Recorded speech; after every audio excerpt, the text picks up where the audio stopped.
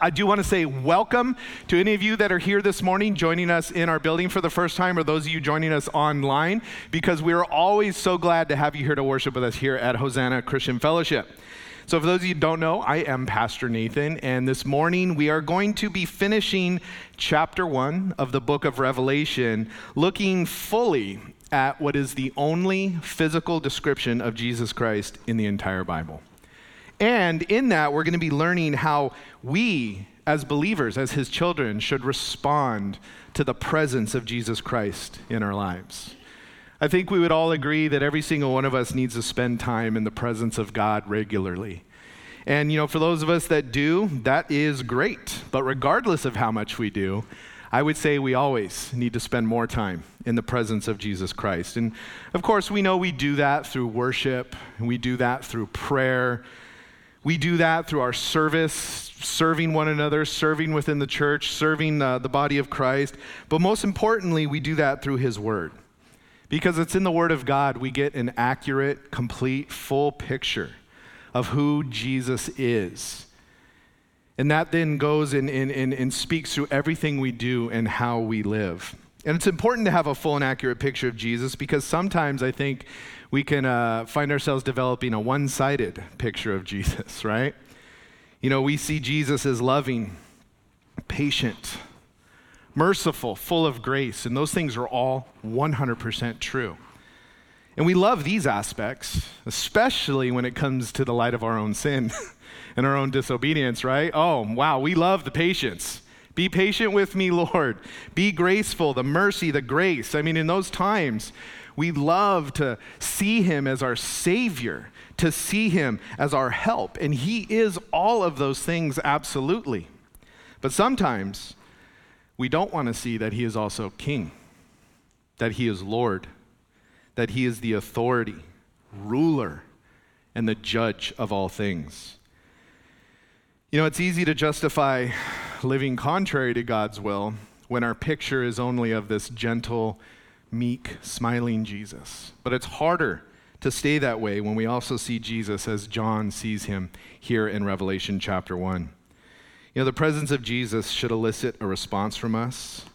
And when we as his people neglect spending time in his presence, our response to his presence can be affected. Today we're going to see a vision of Jesus exalted, Jesus glorified, Jesus in his divinity, his risen divinity, which is meant to be a picture that complements the picture of his humble humanity, which is showcased in the Gospels in his time here on earth. And we're also going to see how John reacts in his presence, a reaction that we can all emulate, a reaction that is born of a complete picture of who Jesus is. Yes, our God and Savior. Yes, the lover of our souls, but also the King, ruler, and judge of all things. And so John is going to do three things that we're going to look at in the scripture today. Three things in the presence of the Lord. He hears, he sees, and he does. And what John does is he hears a voice and he listens. He listens with intention. He sees a vision and understands the implication of that vision.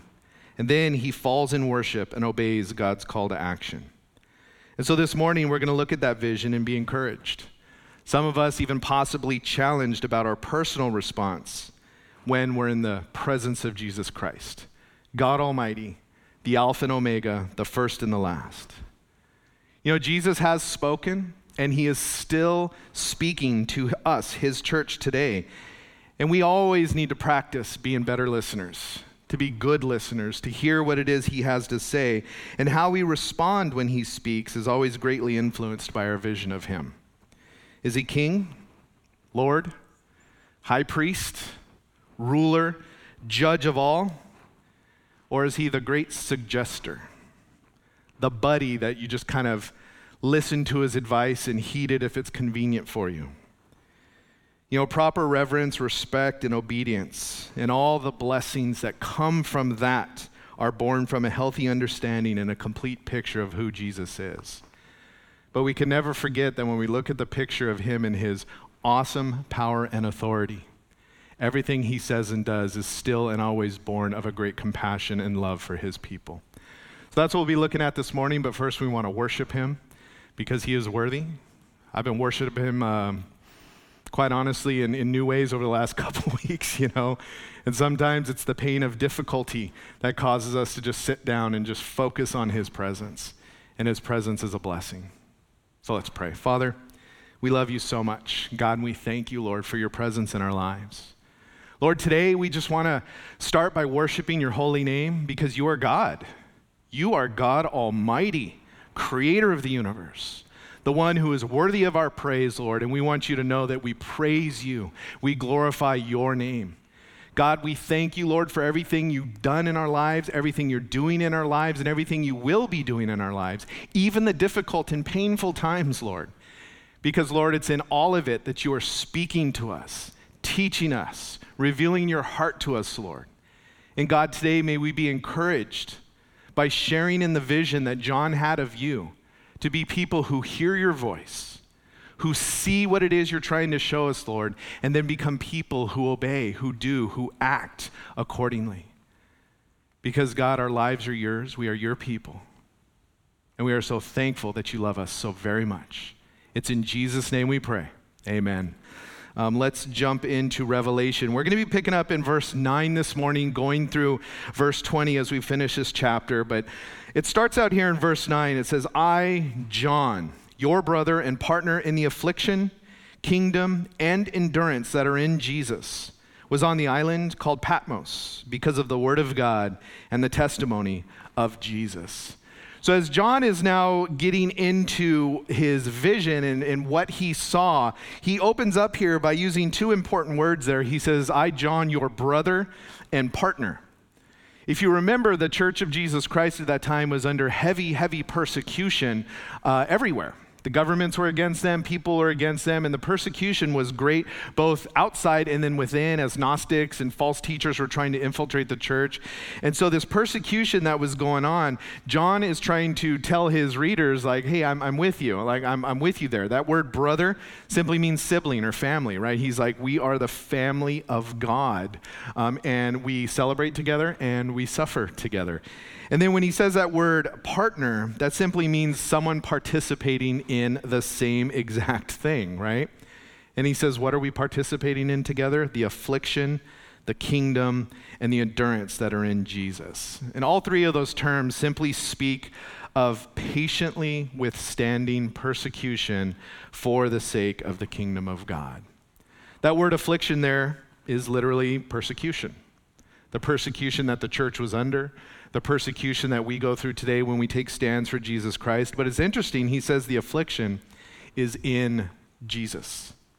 It's in Jesus. Being in Christ, being a Christian, leads to persecution. That's just a real truth. That's just a real truth because the world's kings, the world's lords, hate Jesus. They hate who he is, what he stands for, and therefore they hate his kids, us, who stand with him and for him.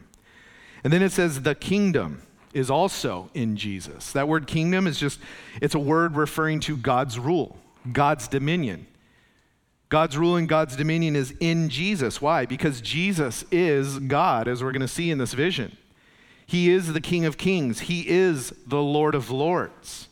And as King, he grants us, his subjects, if you will, everything we need, which includes the endurance that he says there, which is also in Jesus, because Jesus is the one who gives us the power to withstand hardship in this world.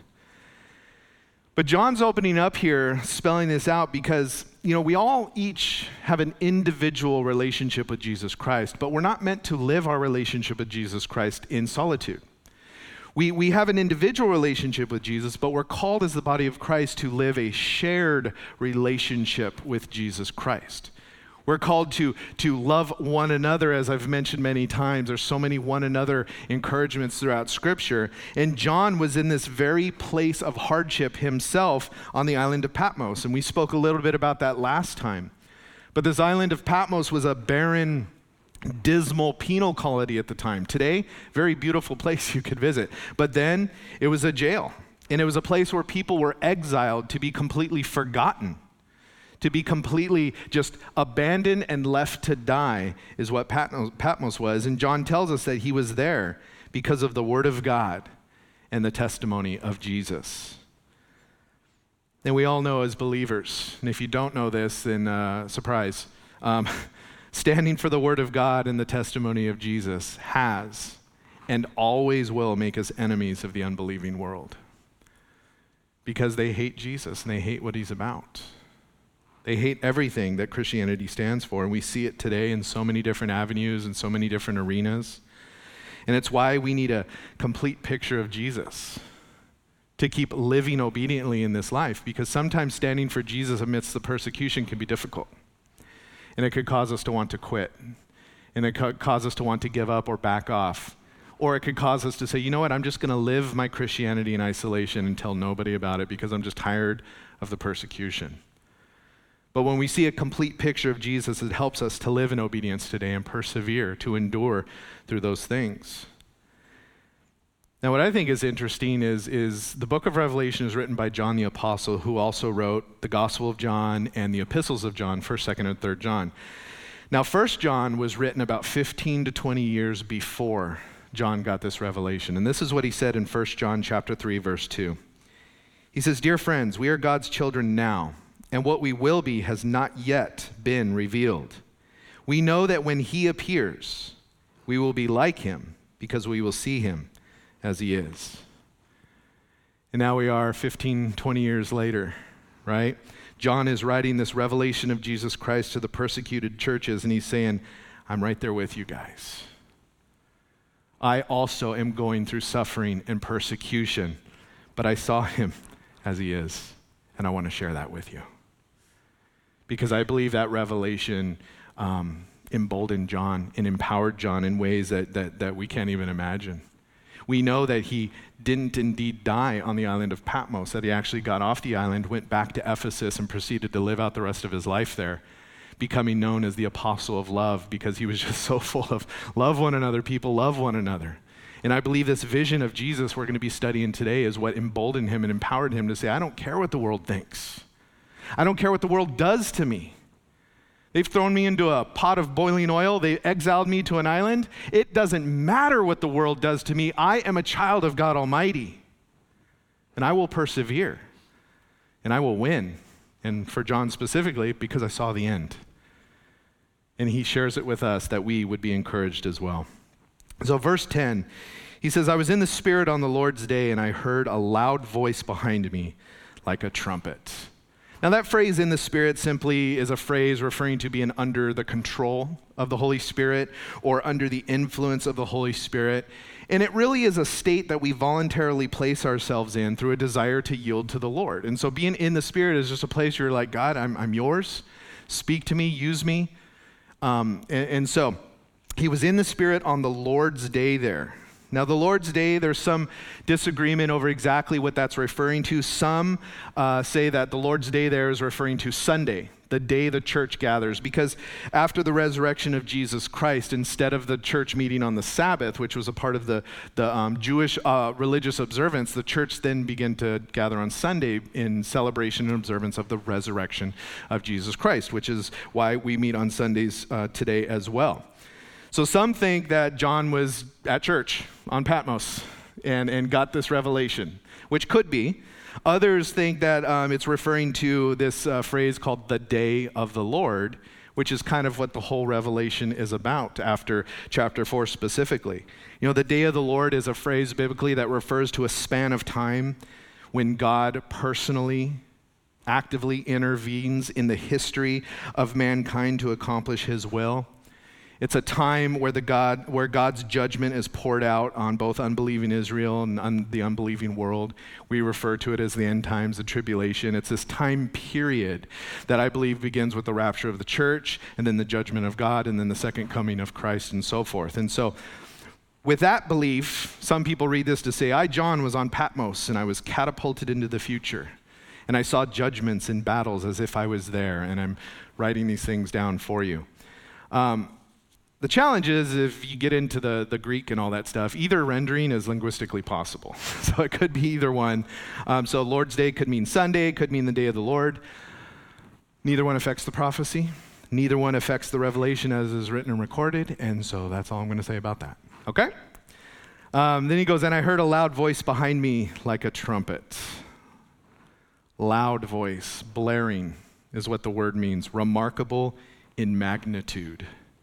Or in the modern definitions, Pastor Nathan playing drums. Okay? Or so I've been told, all right? John equates it to a trumpet, and we've all heard a trumpet, right? A very abrupt, piercing, startling noise if someone blows into a trumpet. And so this loud noise happened behind him, and we end up seeing John's response to this loud noise later on, but it's just kind of interesting, and I can kind of understand how startled he was, because one of my mom's favorite things growing up, when I was growing up, was scary movies. She loved scary movies, big fan of scary movies. And as a kid, she just loved to scare me and my friends as we were watching scary movies. She would do things like sneak into the dark room with a phone book, and right at the moment where the bad guy jumps out, slam the phone book on the table, and we'd freak out, right? She loved it. And so I kind of grew up with a love of being startled right that moment, and I've found very quickly over the years, not everybody loves that. So, but I could kind of understand John's reaction at that startling sound here, because in verse 10 of Revelation, it says, I was on the Spirit in the Lord's day, and I heard a loud voice behind me like a trumpet, right? And then in verse 12, it tells us he turned to see whose voice it was that spoke to me, and we're going to see that it was Jesus exalted. And then in verse 17, it says, when I saw him, I fell at his feet like a dead man. And Jesus then laid his right hand on him and said, do not be afraid. If you look up fear, the word fear in the modern dictionary, this is the definition. An unpleasant emotion caused by the belief that someone or something is dangerous or likely to cause pain. That's the modern definition of fear. But what's funny is if you look through the definitions, they'll have one at the bottom that says archaic, meaning the archaic definition. And this is what it says, regarding God with reverence and awe. That archaic definition is what I believe John experienced. Not worry that Jesus was going to hurt him, but a recognition of the power and authority before him. A reverence and an awe that caused him to be like, oh my gosh, just overwhelmed with the power and authority and glory. If you think about it, it had been 60 or so years since John had seen and heard Jesus Christ, right? He walked with him with 3 years here on the earth here, and now here he is in his 90s. Possibly remembered what the voice of Jesus sounded like when he was here on earth, but now it's like loud, like a startling trumpet.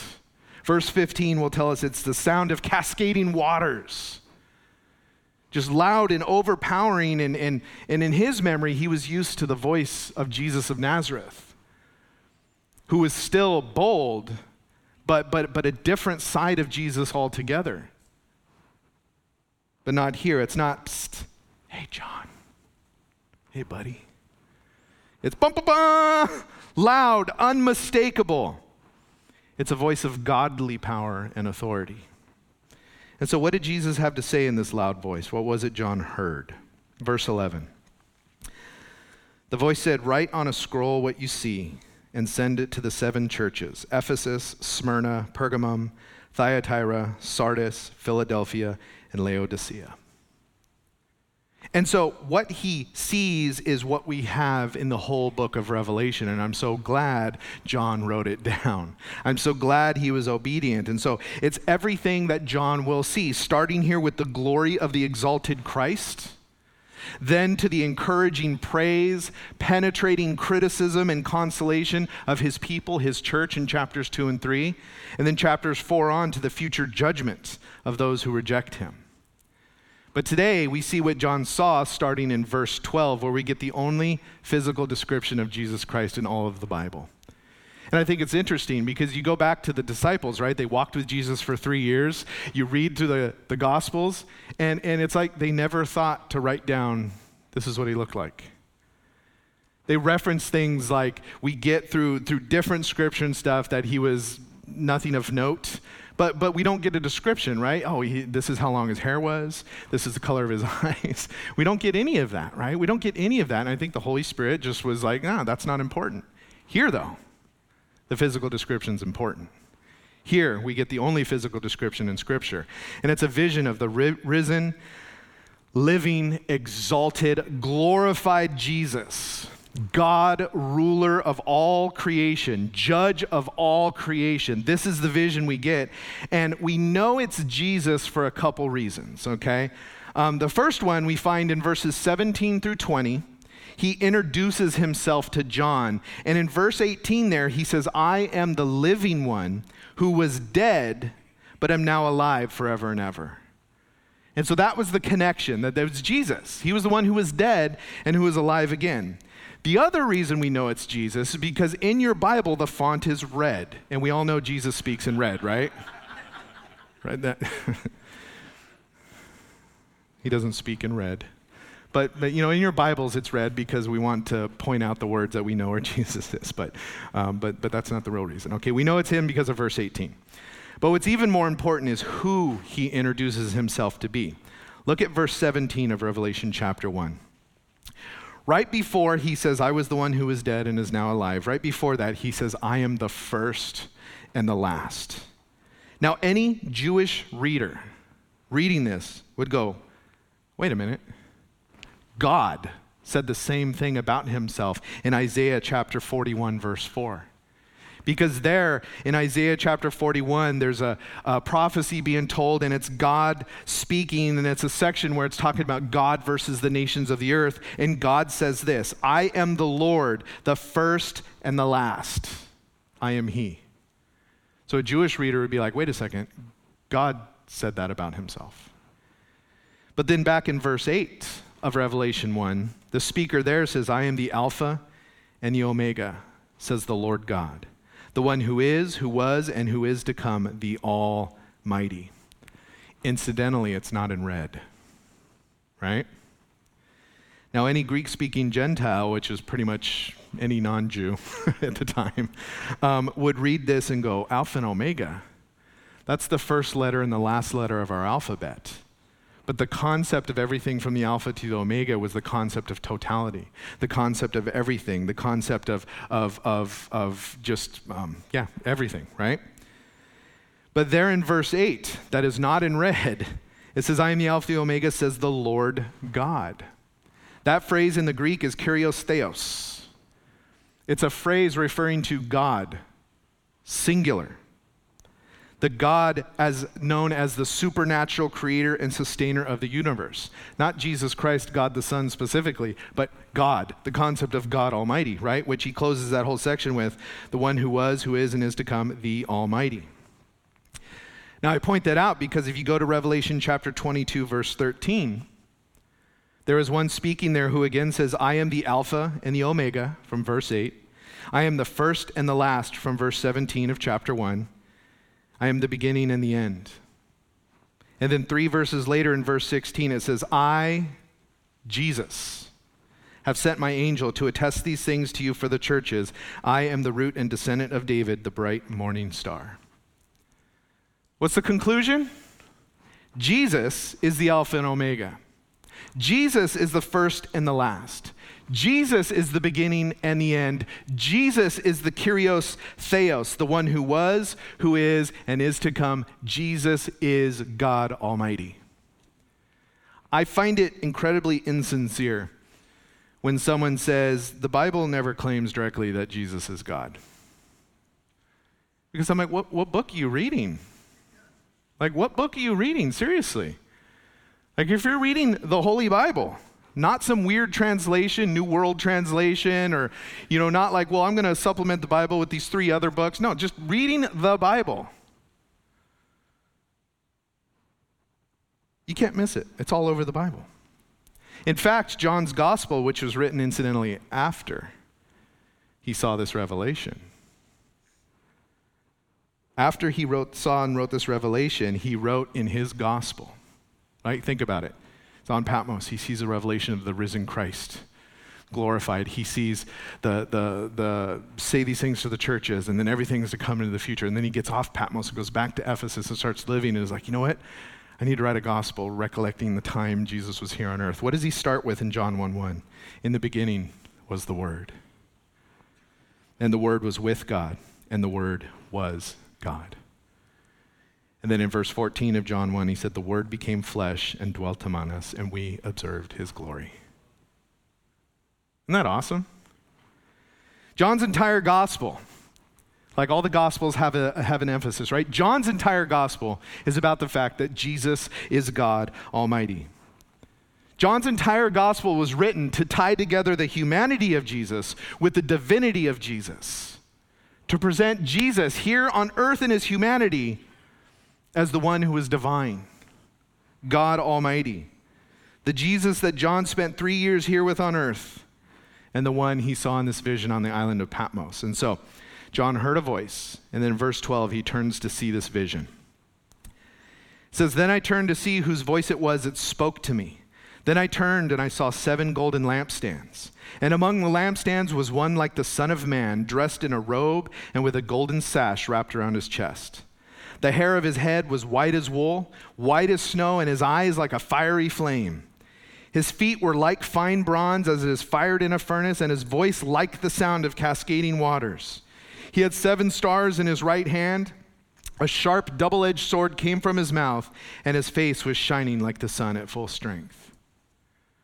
Now, this is a description, a symbolic description of what John has seen. You'll notice there he keeps saying it was like this and like this, right? I don't believe that there was literally a sword coming out of his mouth. But John is using symbolism to describe this vision that is almost too much for him to understand. And the first thing he sees in this vision here, it says, is 7 golden lampstands. Now, if you read through the book of Revelation, you might be thinking, what's the deal with 7?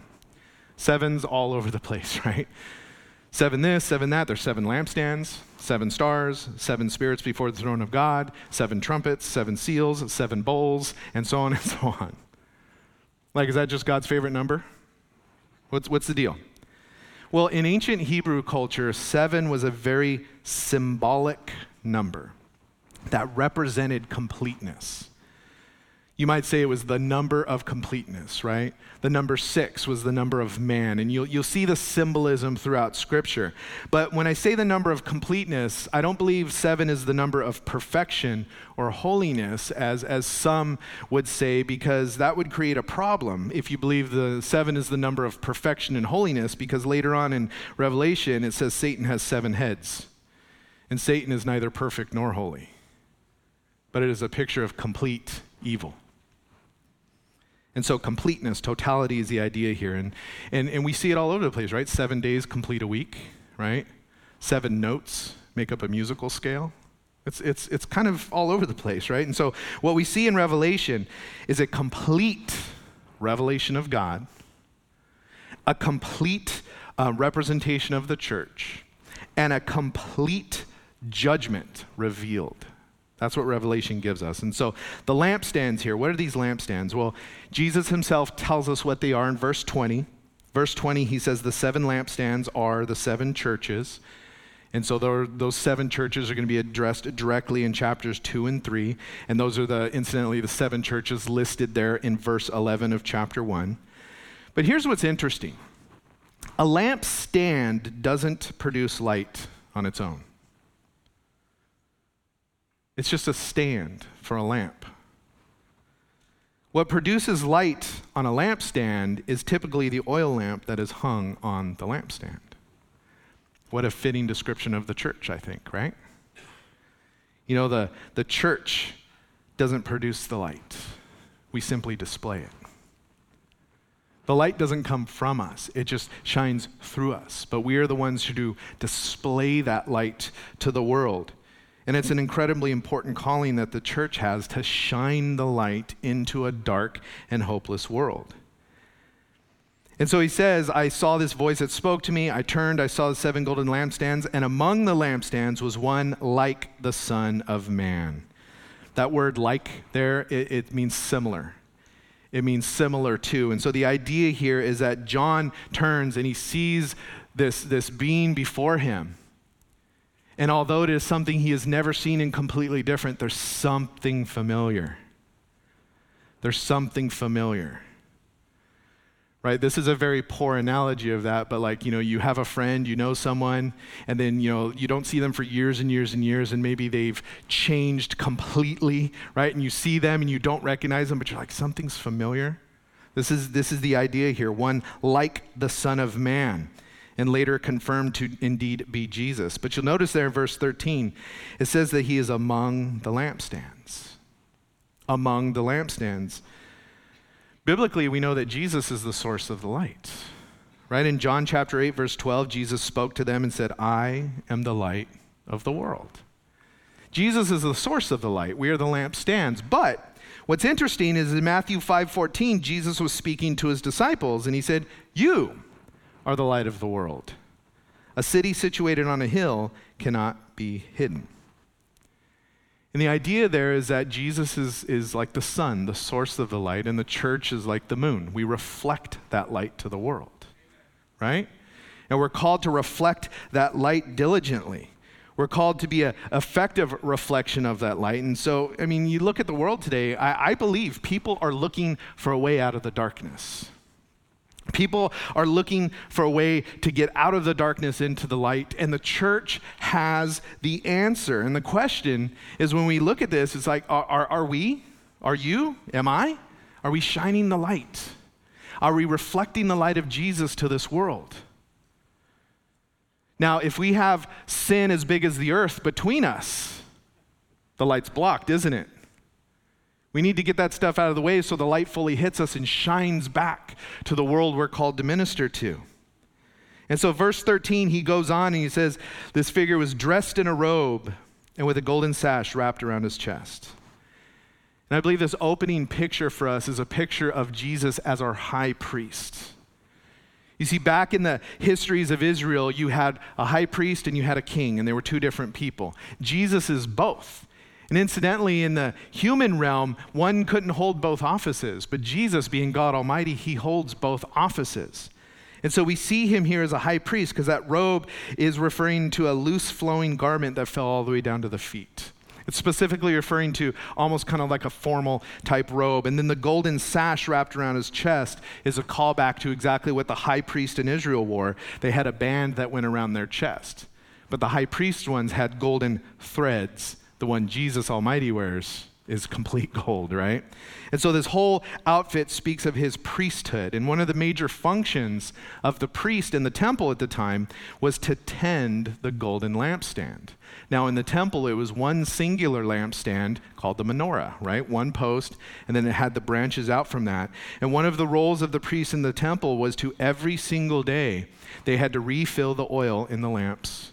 They had to clean the soot, trim the wicks, right? So that the lamp continued to burn 24 hours a day. And so their ministry was to closely inspect and care for the lamp so it burned all the time, because that lamp was the only source of light in the holy place, which again is another callback to Jesus Christ being the light of the world. But the idea, the picture here is Jesus, our high priest, is in the midst of the churches, carefully inspecting, regularly refilling the oil that burns to cause the light to shine, cleaning out the soot that sometimes gathers there. In Hebrews chapter 4, verse 15, it tells us this about our high priest. We do not have a high priest who is unable to sympathize with our weaknesses, but one who has been tempted in every way as we are, yet without sin. Therefore, let us approach the throne of grace with boldness so that we may receive mercy and find grace to help us in a time of need. And then Hebrews 7:24, it says, because he remains forever, he holds his priesthood permanently. Therefore, he is able to save completely those who come to God through him, since he always lives to intercede for them. So the picture here is Jesus as our high priest, the one who remains forever, is among us. He's among the churches, helping us to always shine brightly before the Lord, to help us always shine the light to the world of the way to Jesus, like that city on a hill. He's among us, tending us. Your high priest is here today among the church, to minister to your need today as a member of the church. According to Hebrews 4, to grant mercy and grace to help you in your time of need, right? Because some of us are sooty. Is that a word? Did I just make that up? Hebrews 7, here interceding for you, praying for you, that you would continue to shine brightly the light of Jesus Christ in your life. And I love those Hebrews passages because it tells us in his humanity, he experienced all the sinful temptation that comes upon us.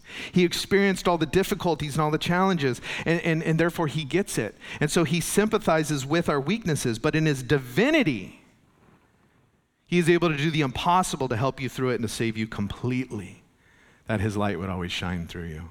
I love that. I'm called to obey and I'm called to take steps, but it's not ultimately up to me. God does a work through my heart and enables me and empowers me. And if I just stay close to him, if I just stay in his presence, he does a mighty work in our lives. Verse 14, the hair of his head was white as wool, white as snow, and his eyes like a fiery flame. You know, those phrases, white as wool and white as snow, you find these phrases throughout the Bible used to reference glory, used to reference holiness, used to reference wisdom and purity. Right? In Isaiah chapter 1, verse 18, speaking of purity and sinlessness, it says, though your sins are scarlet, they will be white as snow. Though they are crimson red, they will be like wool. Right? So it speaks of a purity and a sinlessness, a state of sinless perfection in that sense. But it also speaks of holiness and eternalness. In Daniel chapter 7, verse 9, Daniel had a vision of God Almighty. He had a vision of the Ancient of Days, and it says this, as I kept watching, thrones were set in place, and the Ancient of Days took his seat. His clothing was white like snow, and the hair of his head like whitest wool. And so this vision John is seeing here about Jesus Christ is connecting Jesus to the Ancient of Days in Daniel's prophecy. Again, we've already made that connection that Jesus is God Almighty. But when we see there that God Almighty, the Ancient of Days, took his seat on the throne, it speaks of his kingship, his rulership. When it says Ancient of Days, it speaks of his eternal nature, that he though is the one who was, who is, and who is to come. And then when it speaks of his white head, the hair on his head like the whitest wool, it speaks of great wisdom.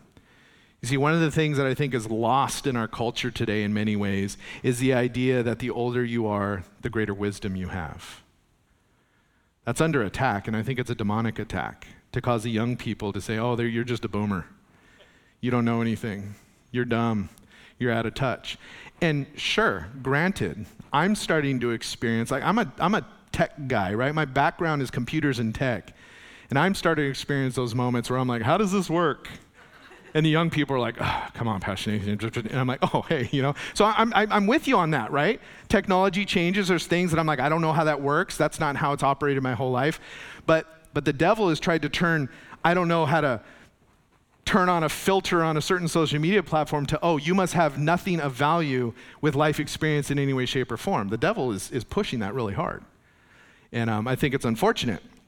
And for you young people in the room, I think it's a grave mistake to dismiss the experience and wisdom of those who have hair white as wool, because they have lived much life and have gone through many things, and you would do well to learn from their experience. And so it speaks of the great wisdom that Jesus has. And so again, Jesus is the Ancient of Days. He's the eternal one. He's the Alpha Omega, the beginning and the end, the first and the last, right? The one and only God, holy, pure, and wise. And so these first couple descriptions, we see Jesus as our high priest, our king, and now we get to the fiery eyes and the bronze feet, and I think this is giving us the picture of Jesus as righteous judge, righteous judge. It said there that his eyes were like a fiery flame. And it's interesting, you're like, why fiery flame? Isn't that redundant, right? Doesn't flame fire? Doesn't fiery indicate flame, you know? But the idea here is that it was burning hot, white hot, right? A fiery flame is like looking at the hottest part of the fire and you see the flame going around it, but you could see how hot it is. And so his eyes were like this, and it shows us that Jesus was indignant over something, over something, you know. Fire in Scripture is often connected to judgment. Anytime judgment is connected with God, it's righteous judgment, right? It's perfect judgment, it's just judgment, it's fair judgment. And so the penetrating eyes of Jesus, this white hot fiery flame in his eyes that we see is referring to the penetrating eyes that he sees, that Jesus sees the truth of everything. Jesus sees the truth of everything and judges perfectly. Jesus is the one who sees right into the heart of man. The heart of man, and he sees every motive, every intention, right? He's not buying our excuses because he sees the truth of the matter. 1 Corinthians 3:13 says, each one's work will become obvious, for the day will disclose it because it will be revealed by fire. And the fire will test the quality of each one's work. But I believe the fiery gaze is also connected to the feet, because in verse 15 it says, his feet were like fine bronze as it is fired in a furnace. And the idea there is when bronze is fired in a furnace, it also gets white hot. Like you fire it to the point where it's white hot heat. And so this idea is that fire, we know fire can both purify, like the concept of the refiner's fire, how metal was put into the fire and it was heated up so the impurities come out, but fire can also destroy. And so the connection to the bronze, though, I believe is in the Old Testament, because in the Old Testament, the judgment for sin took place on what was called the bronze altar, or the brazen altar, right? They would bring their sacrifice to this altar and it would be burnt up. It was called the altar of burnt offerings. And so that altar represented the way to approach God. The way to approach God starts with dealing with sin. Starts with recognizing sin. Starts with saying, I've sinned, God. I'm unholy before you. And I'm acknowledging that. I'm not making excuses anymore. But it says his feet were like fine bronze. What does that mean? Well, feet indicates movement, right? And so his feet being like white hot bronze, I believe, is talking about the time. The time is coming when he will again approach mankind. You see, we've been under a time of grace, and we're in a season of grace, if you will, where God has said, this is how you approach God. We come to him through Jesus Christ, right? Jesus said, I'm the way, the truth, and the life. But the time is coming where God's going to be like, okay, now I'm approaching you. But I'm coming in judgment on sin. And so it's a very, very serious thing to look at, because the time is coming where he's both going to come in righteous judgment on the world, and that's going to be condemnation of the wicked, as we're going to see in the rest of Revelation. But it also refers to the fact that he begins with a righteous purifying discipline on his church. And that's what chapters 2 and 3 are all about. 1 Peter 4:7 says judgment begins with the house of God. But it's not a judgment to condemnation for his children. It's a correction. It's a discipline. And so I think there's a lot Jesus sees in the world today. And quite frankly, I think there's a lot he might see in the church today that he's just not happy with. And his feet being like white hot bronze says, look, the time is coming where he's going to approach and deal with it. And so now is the time to deal with it and say, God, forgive me, let me repent. Because when he comes to deal with it, it's going to be a tough time. So verse 15, and his voice was like the sound of cascading waters. Cascading waters, that's the idea of a roaring waterfall. Have you ever been under a huge roaring waterfall, right? The noise is so loud you can't even hear your own thoughts, right? You can't talk. It could also be referring to great waves crashing against the rocks, which I think is an interesting thought, considering John was on the island of Patmos, and big waves hitting, but it's the idea of power and authority and undeniable force, which is what he's referring to here.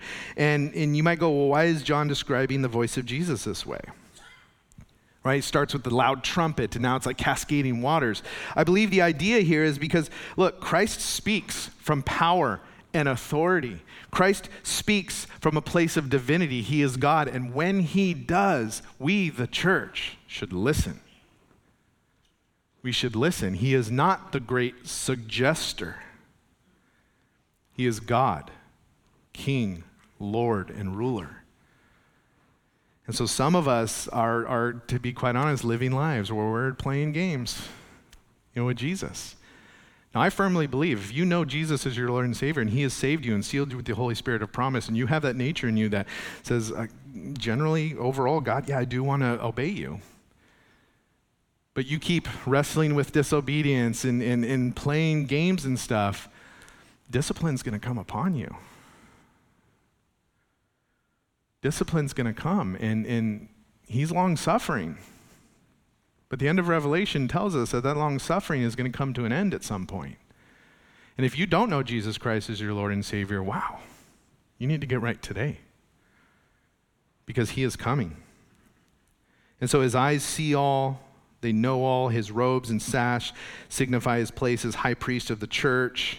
His hair and clothing speaks of him being eternal king and full of wisdom and glory and purity. His feet speak of coming discipline and judgment. His voice carries the power and authority of the Almighty. And then verse 16, it says he had 7 stars in his right hand, and a sharp double-edged sword came from his mouth, and his face was shining like the sun at full strength. Now, biblically, the right hand always represents a place of honor, strength, and authority, right? Nothing against lefties, right? It doesn't say anything about that, but this right hand idea was always a place of authority, power, control, and all that stuff. And so in his right hand, it says he has 7 stars. Now again, verse 20, Jesus tells us what those 7 stars are. It says the 7 stars are the angels of the 7 churches. Now this is another one where there's some disagreement on what angels mean. Are they heavenly angels, which some believe it to be? Some think that referring here to angels here is like the elders and the pastors of the church, the leadership within the churches. Some think it's actually whoever carried these letters to the churches at the time. And the difficulty comes from that the Greek word there that is translated angels simply means messenger.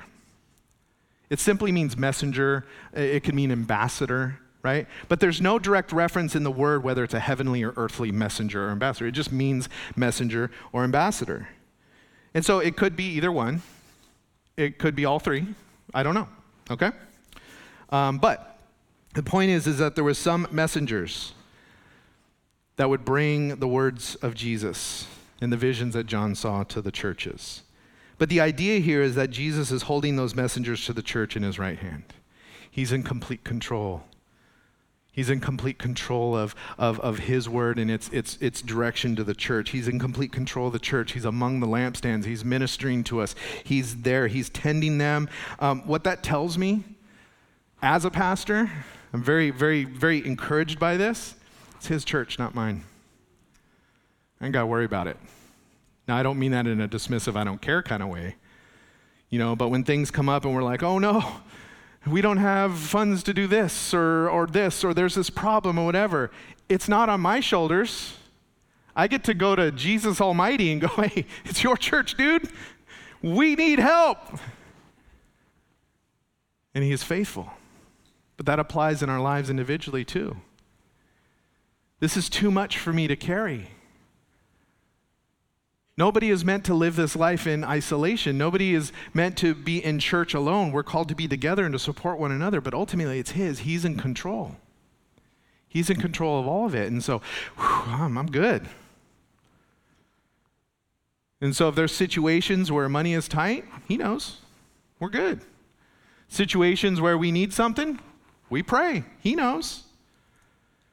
Sometimes God says, hey, mention a need to the body, and we do that. Other challenges, needs, ministries, stuff, he knows. He's in control, and I'm just so comforted by that. So verse 16, it also said a double-edged sword came from the mouth of God. This is symbolic of the Word of God. Obviously in Hebrews 4:12, it says the Word of God is living and effective and sharper than any double-edged sword, penetrating as far as the separation of soul and spirit, joints and marrow. It is able to judge the thoughts and the intentions of the heart. And so this is a symbolic picture of the words of God coming out of the mouth of God, right? It's God's word that defines and determines and penetrates and comforts and encourages and condemns and judges. It's God's word that does all of that. But what's interesting is it says a sharp double-edged sword, right? That word sharp in the Greek is oxys. And this word oxys has 2 meanings. The first meaning It's referring to a sour wine or vinegar that was used as an anesthetic to relieve pain. Interesting, right? The same exact word is used of the vinegar that was given to Jesus on the cross, that they offered to him to alleviate the pain that he was going through. In daily life, this solution that was oxus in the Greek was used to cleanse disease and infection and to clean dirty wounds and even to alleviate pain of a medical procedure. It was very bitter to the taste, but after attacking the disease itself externally or after it was ingested, it produced a healing effect.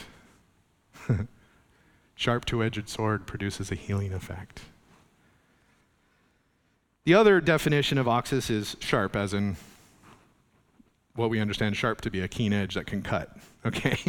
But the idea is that this sword is double-edged. God's word cuts both ways. Right, in Revelation, we see Jesus in his mercy and compassion act to attack spiritual disease and cleanse it from the church in chapters 2 and 3. That's where he's like, hey, you guys are doing this great. This is what I have against you.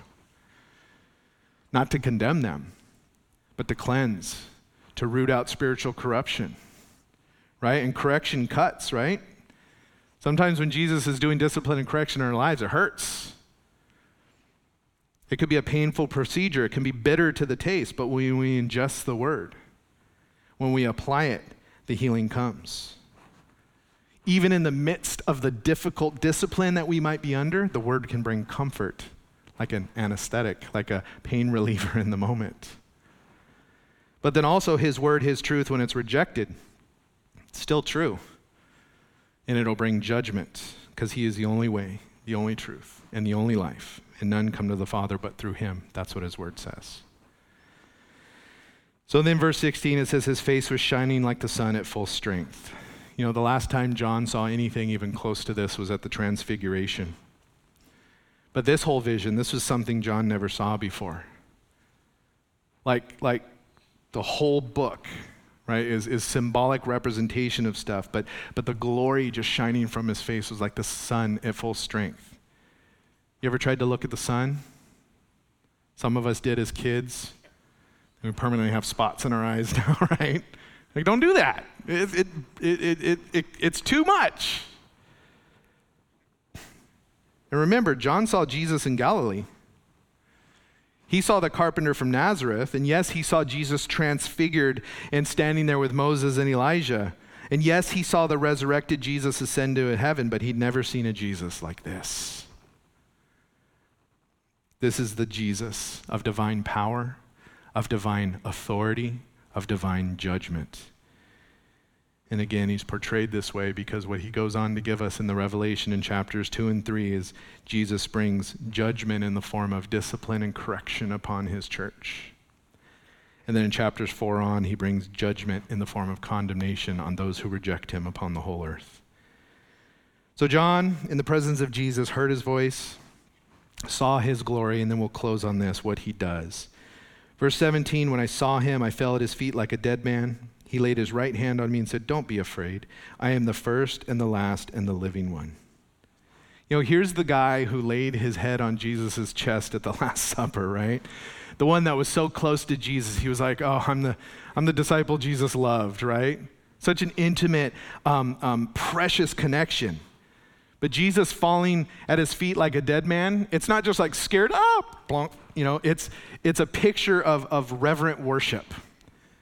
It's a humble awe at the presence of the Almighty. It's a humble reverence in the presence of his holiness. And we see this response over and over from those when they find themselves in the presence of Jesus, right? In Isaiah, caught up to God's throne room, and woe is me. I'm a man of unclean lips. Peter, after Jesus filled the nets, depart from me, I'm a sinful man. Paul on the road to Damascus, it says it fell off his horse. Lord, what do you want me to do?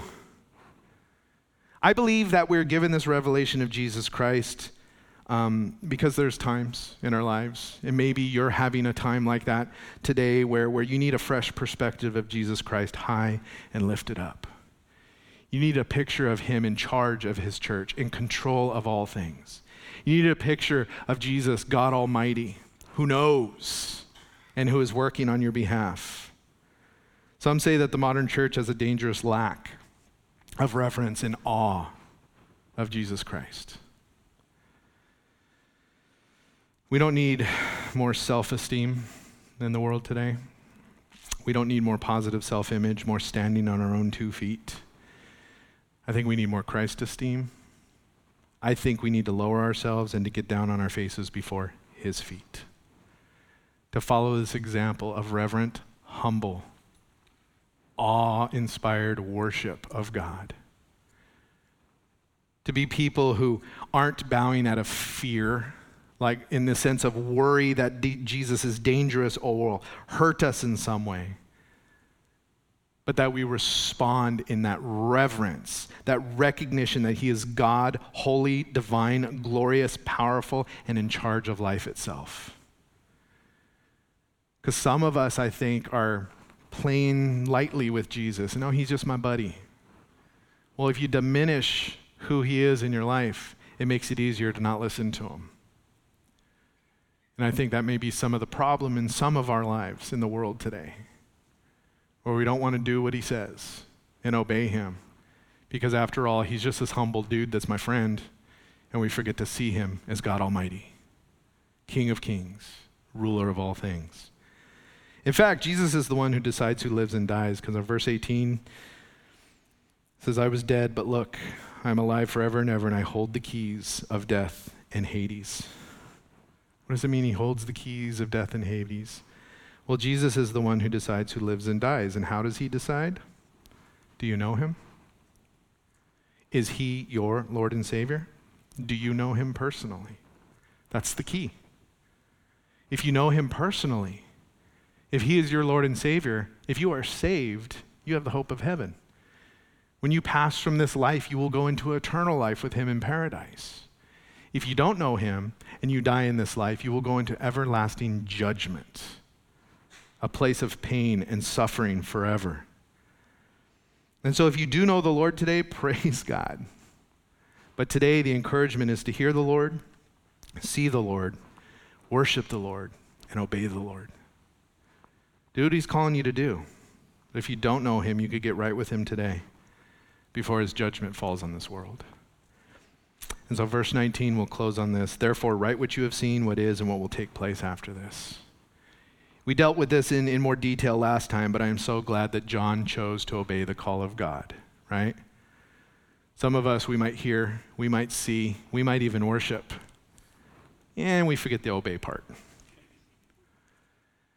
And so we'll come to church next week, and we'll hear, and we'll see, and we'll worship a little bit, and then we'll leave, and we'll forget the obey part again. And we keep coming back week after week, and we're like, God, it's not working. God, what's happening? He's like, you're forgetting about the obedience. Do what I'm calling you to do. Live how I'm calling you to live. Be who I'm calling you to be. And when you say, I can't do it, he's like, come on, I'm among you. I'm your high priest. I'm your king. I'm here. I'm filling you. Just trust me. Stay close to me. Stay in my presence. Keep experiencing who I am. Cling to me and watch what I will do in your life. Because God does the impossible with every single person that comes to him. Jesus is indeed our Savior, but he is also God Almighty, holy and worthy of praise. And the position of the church should always be in worship at his feet, always in his presence, and quick to obey. Yes, Jesus is our friend, and we can't forget that. He is the lover of our souls. Yes, we can't forget that. He is kind and long-suffering. Yes, we can't forget that, but he is also our high priest. Jesus is our shepherd. He is also our king. And if you want to know the power of God in your life, bow down at the feet of Jesus. If you want to know the love of God in your life, bow down at the feet of Jesus. Bow down in reverence. Bow down in awe in his presence every day. And practice and keep and get better at hearing him, seeing him, and obeying him and worshiping him. Amen? Let's pray. Father God, we thank you so much for your word. Lord, we thank you for this opportunity to look at this picture of you that you gave John, Lord. This revelation of your glory and your divine power. Lord, it is something that should, in a sense, scare us, Lord. Because, Lord, the holiness and the perfection of you just shines such a penetrating light in the imperfection of who we are that, God, we just can't help but to fall on our faces. But, Lord, it isn't to be in a place of fear of condemnation because, God, is your children. You're our Father. And you discipline us as a father when we need that discipline. And that discipline is always born out of love. It is always born out of a desire for what's best for us. And so, for those of us here, Lord, that call you our God and our Father, our Savior, our friend even, Lord, help us to always be in a posture of reverence and awe before you. To not get so cavalier in our relationship with you that we forget that you are God Almighty. That your eyes penetrate to the very intentions of our heart. And that we would take seriously the fact that you know to stop playing games, but to say, look, God, I submit to you. To be in the Spirit and under the control of God Almighty so that, God, we would do what it is that glorifies your name. But not out of a fear that you're going to smash us if we don't, but out of a recognition of how greatly you love us, out of a recognition that you saved us, out of a response of gratitude because you are our God. And if there's anybody in this room that doesn't know Jesus this morning, he has spoken to you, whether you're here in the room or online, I just want to pray with you for a moment. You know, accepting Jesus is simply a moment of saying, God, I believe you're God. I believe you did what you did. And I believe you could save me, so please do so. So if you want to receive Jesus this morning, I just want to lead you in this quick prayer, and you could just pray it where you're seated and at home online. Say, Jesus, I believe you are God. You have revealed yourself to me. I'm in your presence. And I know that I'm a sinful person. God, I know judgment is coming. But right now I ask that in your great love and mercy, that you would forgive me of my sin, that you would save my soul, that you would adopt me into your family and make me one of your own. I believe your word, Lord. I believe what you say. Fill me with your Holy Spirit. Help me to live for you every day of my life. In Jesus' name I pray. Amen. All right, and for the rest of us, I just pray that God would bless your life. Good or bad, the presence of Jesus is healing and encouraging and motivating. It's a wonderful thing. And I think the devil is so good at making us so busy with stuff that sometimes he has to break our feet so we'll sit down and just worship him for a while. And when God does that, I'd say don't get frustrated at the difficult time, the difficult circumstance, but say, God, I'm here. Show yourself to me. Let me see you. Let me experience you. And God will do a wonderful work in your life. In that process, you know, if you're suffering and you're under persecution like the early church was that John was writing to, take that fresh perspective of who Jesus is. He is your God. He is God Almighty. There is nothing he can't deal with, nothing he can't address. Why not go to him? Why not take the burdens to him and let him do what he does best?